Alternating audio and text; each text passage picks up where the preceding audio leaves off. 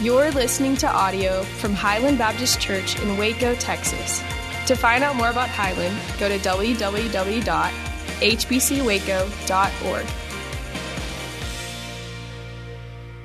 Hey, good morning, and welcome. If you're looking at me confused because you have no idea who I am not John Durham, and that's okay. John and Jared are in North Carolina visiting a few churches this weekend, and so my name is Jeremy. I'm one of the pastors here on staff. Specifically, I, along with Emily Kelly, we oversee the adult ministries, men and women here at Highland, and so it's a privilege to be here. I was all geeked up this morning because I got to baptize my son in the first gathering, and so that was exciting. I had a whole bunch of energy because I had sugar and a baptism. I'm hoping I'll be a little more calm for this one, but I can't promise that. So enough of that. Let's do this. A couple of years ago, I was with Jordan McKinney, our student pastor, and a couple of others at a conference in Fort Worth, a biblical counseling conference. But Endgame, Avengers Endgame. Has anybody ever seen Avengers Endgame? Okay, that's like 4 people in here. So spoiler alert, I'm going to assume that if you haven't seen it by now, you're probably not going to see it. But we went to the movies. It was opening day. We got tickets and we went to the theater and we were watching Endgame. And so the premise behind Endgame is this. In the movie before Endgame, the Mad Titan Thanos had gotten this gauntlet and these stones, and he had snapped his fingers, and half of every living thing in the universe was turned to ash. And so Endgame was about trying to undo everything that Thanos had done in Infinity War. And because I like to over-spiritualize everything, I feel like I can do that with Endgame. But here's what Jordan and I did. We went to the movie and we watched it and we enjoyed the whole thing. And so here's what happens. Like the Avengers, they go back in time. They go find all of the stones. They bring them back forward in time. They put them in their own Infinity Gauntlet. The Hulk puts it on his hand. He snaps his fingers and everyone who's been dusted is brought back. And you know that because Hawkeye, one of the Avengers, he gets a call on his phone and it's his wife. And so Jordan, as soon as the wife calls, we just get up and we walk out of the theater. We didn't know there was more movie left. Oddly enough, we found out later that though Thanos had been defeated, he didn't know it yet. Right? And so he still fought like crazy. That's not true. We didn't leave before the end of the movie. We stayed and we watched the whole thing, but I want to make a point. I love the resurrection. I love the perfect life and the cross. I loved the fact that one day Jesus, he's going to come back and he's going to get us. But if I ask most people the gospel, here's generally the iteration that Jesus came, he lived the perfect life that we should have lived but couldn't. He died on the death in our place as a substitution. He rose again on the 3rd day, and one day he's coming again, and we leave out a very important piece of that. And that's that he ascended into heaven.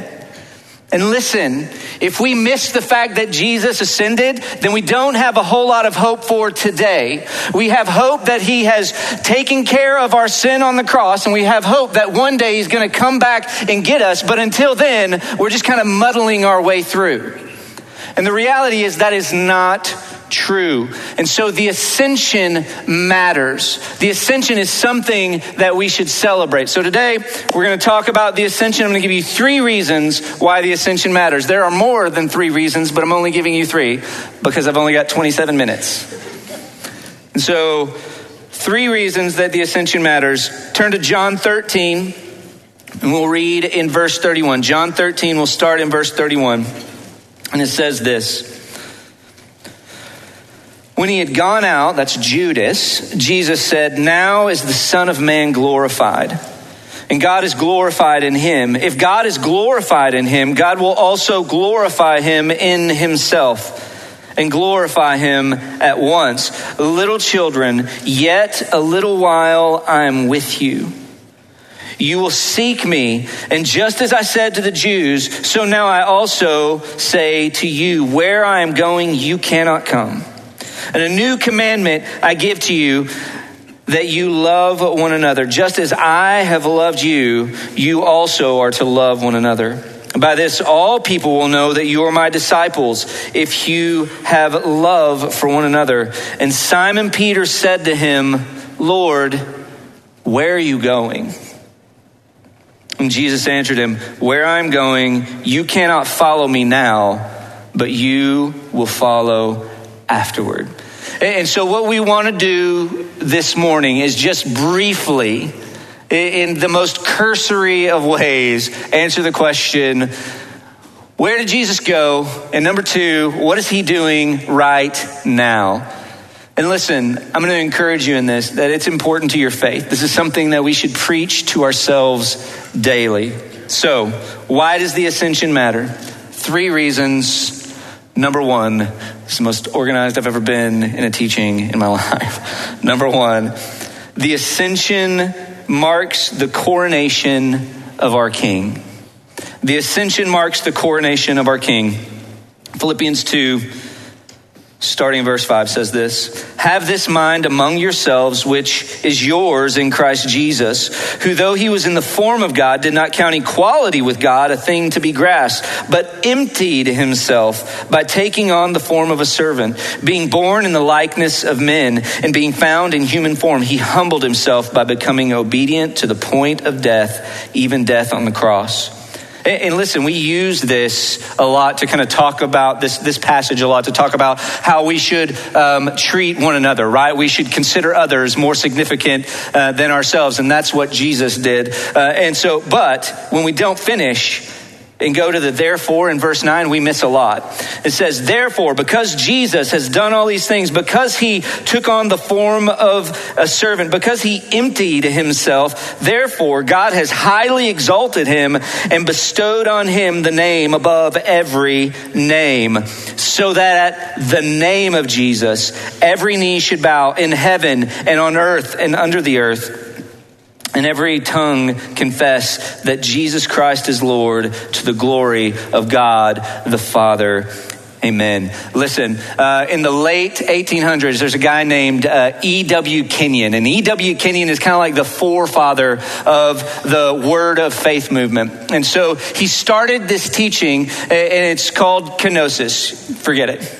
Don't even worry about it. But basically, here's what kenosis said, that what Jesus did, though Jesus was 100% man and 100% God, what Jesus did, he actually didn't do as God at all. He emptied himself of his godhood. That's how they would interpret this Philippians 2 passage. And so what he did as man in right standing with God. And if you're going to inspire a movement like Word of Faith, you almost have to say what he did in as a man in right relation to God, because then you can say, God wants you healthy. He wants you wealthy. He wants you to be able to name things and claim things. And you, like Jesus, can be in right relationship with God and do all of these things. And listen, it's kind of subtle, but it's wrong. It's kind of subtle, but it's a lot wrong. So, Orthodox Christian belief for basically since Christians have been alive has been this, that Jesus did what he did as 100% man and 100% God. But Philippians 2 is true. He did empty himself. And what he emptied himself of from coming from heaven to earth is his glory. And you know how we know that he emptied himself of his glory? Have you ever read through the scriptures and seen what happens to men when they see an angel? Not the God of heaven, but an angel. Like they fall on their face like they're dead. Moses says to God, show me your glory. And God says to Moses, I can't. Because if I showed you my glory, you'd die. But here's what I'll do. I'll put you in this little cleft of a rock. You can see my train as I come by. And just at that, his face shone so much that it disturbed the people who saw it. So he had to wear a veil for the rest of his life. God's glory is so great that what he said to Moses is, I cannot go with you and this stiff-necked people into the promised land because I am so holy that if I went with you, I would consume you on the way. He emptied himself of glory and he was born in the form of a baby. Has anybody ever seen a baby? They are glorious, by the way. but not all the way, because there's some pretty nasty things that come out of them. Helpless, in need, something the Son, the second person of the Trinity, had never been from eternity. He emptied himself of his glory and he became a man. And listen, in the ascension, we see the coronation of a king. Now, does that mean that Jesus had no glory while he was here on earth? Absolutely not. Right? He has not died yet when he says, now I am glorified. But at the ascension, what we see is the glorification, the exaltation of Jesus. When we talk about the humiliation of Jesus, what most people think of is the cross. But at the end of the day, the fact that he was born as a baby is the beginning of the humiliation of Jesus. And it was completed on the cross. And yet in the ascension, what we see is his exaltation to king, where he ascends into heaven and he sits down at the right hand of God. And the scriptures say he'll stay there until every single one of his enemies is made a footstool. Here's what that means. That the God of the universe, who created everything by the word of his power, who speaks something into nothing by the word of his power, is ruling and reigning right now. And what that means for you is this: that where you feel chaos and disorder and craziness in your life, he has the power to speak order into it. And he showed it when he ascended into heaven. And so, the ascension marks the coronation of our King, who rules and reigns right now, today, as we sit in this room. He stands sovereign over everything. Everything. Everything. And he will reign and rule until every single one of his enemies is made a footstool. And then he will return. So the ascension marks the coronation of our King. Number 2, the ascension initiates the coming of the Helper. John 16 says this, and this is Jesus speaking: "It is to your advantage that I go away. For if I do not go away, the Helper will not come to you. But if I go, I will send him to you. And when he comes, he will convict the world concerning sin and righteousness and judgment. I still have many things to say to you, but you cannot bear them now. When the Spirit of truth comes, he will guide you into all truth. For he will not speak on his own authority, but whatever he hears, he will speak. And he will declare to you the things that are to come. He will glorify me, for he will take what is mine and declare it to you. All that the Father has is mine. Therefore I said that he will take what is mine and declare it to you." So I have this feeling sometimes like we forget that we worship one God in Trinity and Trinity in unity, right? That our God is Father, Son, and Holy Spirit.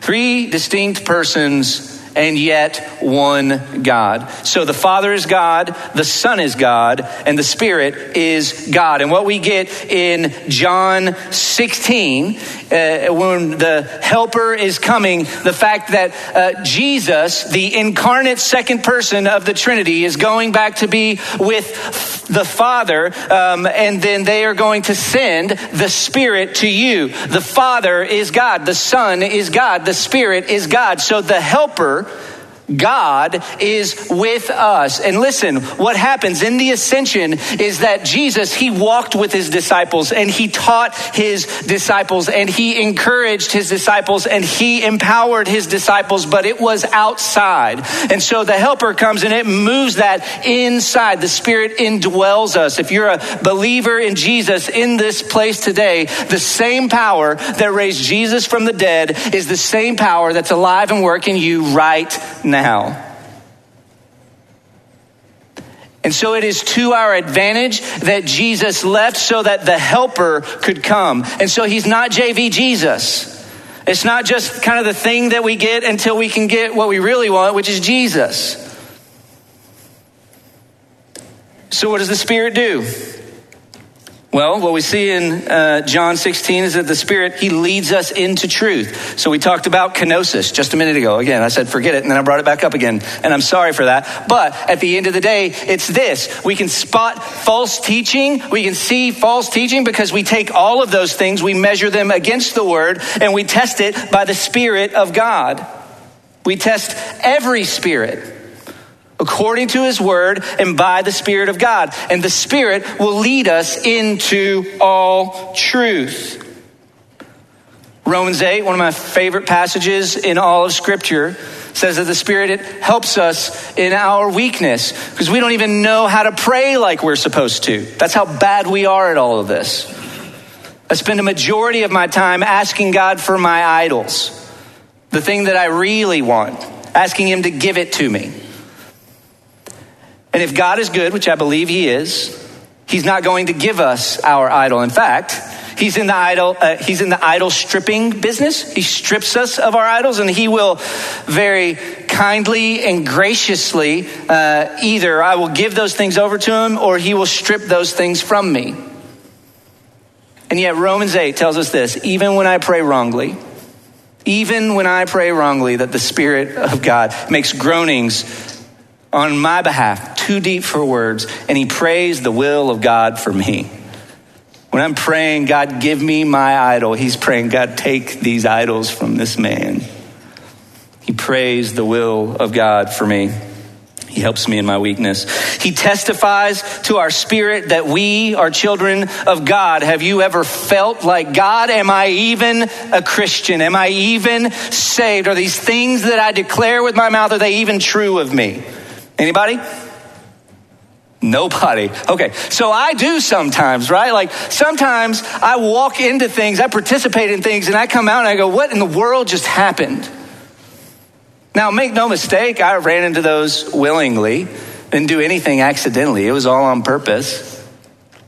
But what I can say right now, and we'll talk a little bit more about it in just a moment, but what I can say is this: the beauty of the gospel is that Jesus didn't save me based on my own righteousness. He didn't save me based on my good behavior. And because of the Spirit of God in me that Jesus sent me at the ascension, right? Well, not at, 10 days after the ascension, what I know is the Spirit of God testifies to my spirit that I am his child by no merit of my own, not because I'm able to hold it all together, not because I'm able to be perfect, but because Jesus was perfect. And so when God looks on me, even in the moment of my deepest shame, he sees holy, righteous, perfect, justified. And it takes the Spirit of God to remind me of that because I forget it every single day. So he testifies to our spirit that we're children of God. And then listen, he sanctifies us in power. The promise of the Scriptures. He will complete the good work in you that he started in the day of Christ Jesus. And again in Romans 8, he will work all things together for the good of those who love him and are called according to his purposes. What's left out of the all things? No things. None of the things are left out of the all things. So he will use your sin. He will use your suffering. He will use your hurt. He will use your loss. He will use your triumphs and your celebrations to conform you into the image of his Son. That's the job. And listen, he's really good at it because he's God and God doesn't fail. He's God and he does not fail. The ascension initiates the coming of the helper. Number 3. The ascension proves the worthiness of our advocate. 1 John 2 says this: my little children, I am writing these things to you so that you may not sin. It's a scary opening passage, right? I'm writing these things to you so that you will not sin. Matthew 5:48, you be perfect as your heavenly Father is perfect, is a tough call, right? Tough command. And here, little children, I'm writing these things to you so that you may not sin. But if anyone does sin, is there anyone who does sin in here? Again, so few people in here sin. I don't know why I'm standing up here and you're out there, but I do a lot all the time. If anyone does sin, we have an advocate with the Father. Listen, Jesus Christ the righteous. He is the propitiation for our sins, and not for ours only, but also for the sins of the whole world. And so I could not stand up here after a guy like Pastor John and not give you some Greek or Hebrew, and so I'll give you some Greek. The word propitiation is hilasmos. And basically what that means is it is an appeasement. And do you know who Jesus is the appeasement for? Do what? I won't make you answer. It's this. You are a sinner, and your sin separates you from a holy, righteous, perfect, just God. And because of your sin, you deserve the wrath of God. Unadulterated. You are a rebel. You did not seek God. You did not seek after the things of God. In fact, you loved the things that God hates. His wrath was on you like the rest of mankind. You were a son of disobedience. That's what Ephesians 2 would say. And yet Christ, the righteous, deserved none of it. And in my place, condemned, he stood. He took every single bit of the wrath of God towards my sin, and he bore it on my behalf. And he took it to the grave and he buried it there. And when he rose, right? A lot of people claim to be the Messiah, and every single one of them died. Only one of them came back to life. And in the resurrection, God declared vindicated. Everything he said is true. Everything I've said is true. And you know how I know it? Because I'm alive and I was dead. And so our advocate was shown to be faithful, was shown to be a good advocate in the resurrection, but then also stamped and sealed in his ascension. So again, he sits at the right hand of God and he advocates for you and he advocates for me. But I think we spend so much time thinking that God is angry with us. That he must be so done with us, that he must be so ready to wash his hands of us. And so I said it earlier, I got to baptize my oldest son in the first gathering. And I was talking with my wife about this the other day. My middle son just turned 13, so I have 2 teenagers now. I was just talking about how fast time is slipping away. It is going so quickly. And I remember when he was a baby and he started walking. And I used to have a pastor who would say this, and it took me a long time to really agree with him and start to believe it. But he would say this, like, as your child starts to learn to walk, right? Like they're holding on to the coffee table or the edge of the couch or whatever. They take their hand off and they take that first step, and then they just kind of bobble and fall over. When they did that, did you get in their face and say, when are you going to figure this out? It's not hard. It's just walking. I can walk. Why can't you do it? When are you going to get it together? Come on. No. I think the first time my son took a step, I probably called everybody I knew. Like I took pictures of it. I'm like, he's walking. He's walking. Watch it. He's not even taking a step, but I got a picture of him just standing there. I'm like, he's walking. And everybody erupts around me, right? Because we're so proud that this little thing who can't do anything can now walk. And in the same way, Christ, the righteous, our advocate, he knows that we fail. But again, he knows that it's not our righteousness that gains us right standing before God. It is his righteousness. So he says, I know, you fell down. Let's get up. Let's keep walking, keep moving forward. Come to me, come on. So we fall down and he picks us up, right? We don't pull ourselves up by our bootstraps. He lifts us up and he says, keep walking, keep moving. Man and woman of God in this place this morning, God is not done with you. He has not washed his hands of you.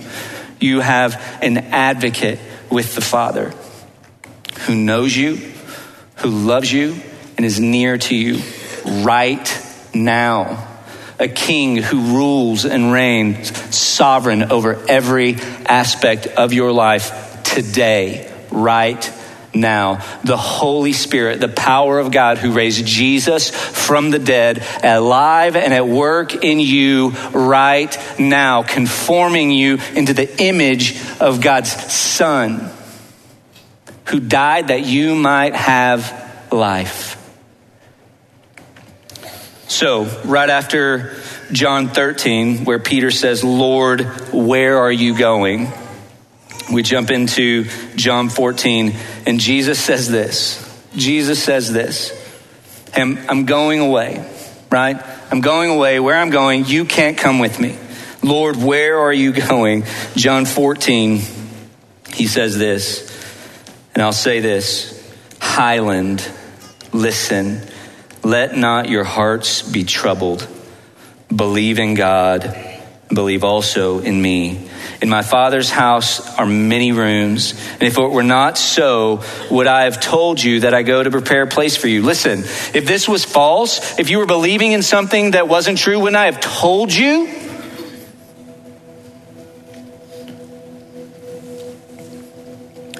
And if I go and prepare a place for you, I will come again and I will take you to myself, that where I am, you may be also. And you know the way to where I'm going. And Thomas, right? And we say it all the time, Lord, we don't know where you're going. How can we know the way?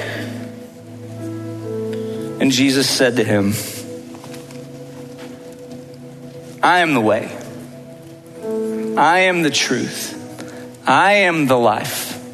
No one comes to the Father but through me. You know the way? You know the way to where I'm going is through me. Rest in me. Come to me, all you who are weary and heavy laden, and I will give you rest. Abide in me. I abide in the Father. Abide in me.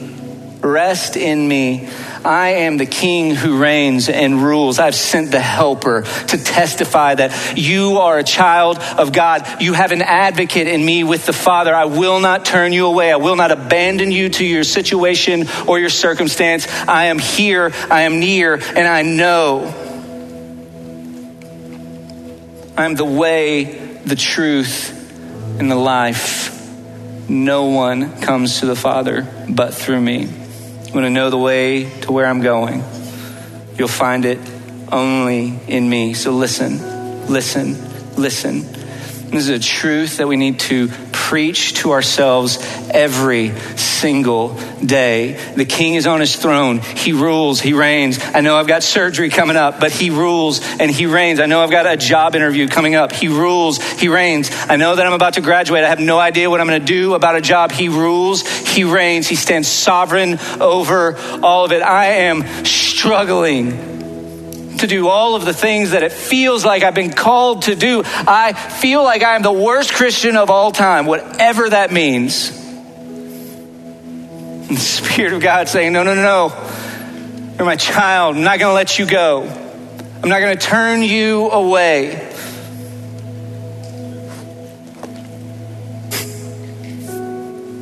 And I feel like I've been abandoned. I feel like no one is on my side. And I have an advocate with the Father who says, I've paid for that. Every single sin, every single wickedness, every single errant thought, every single unkind word, every single lustful glance, I've paid for it. I put it to death on the cross. And when I said it was finished, I meant it once and for all time. Our King reigns. Our helper is incredibly helpful. And our advocate is incredibly faithful. So let's do this. Why don't you stand up with me?